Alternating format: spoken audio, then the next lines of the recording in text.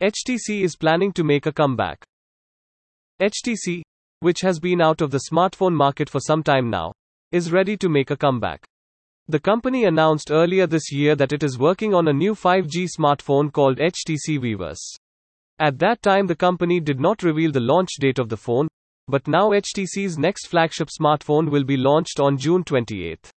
The specialty of this phone is that under-display selfie camera will be available in it. The company has released a video related to the upcoming smartphone on its official Twitter account. Let us tell you that this time HTC will return to the market with the HTC Viverse smartphone. This smartphone will provide a very special and different experience to the users.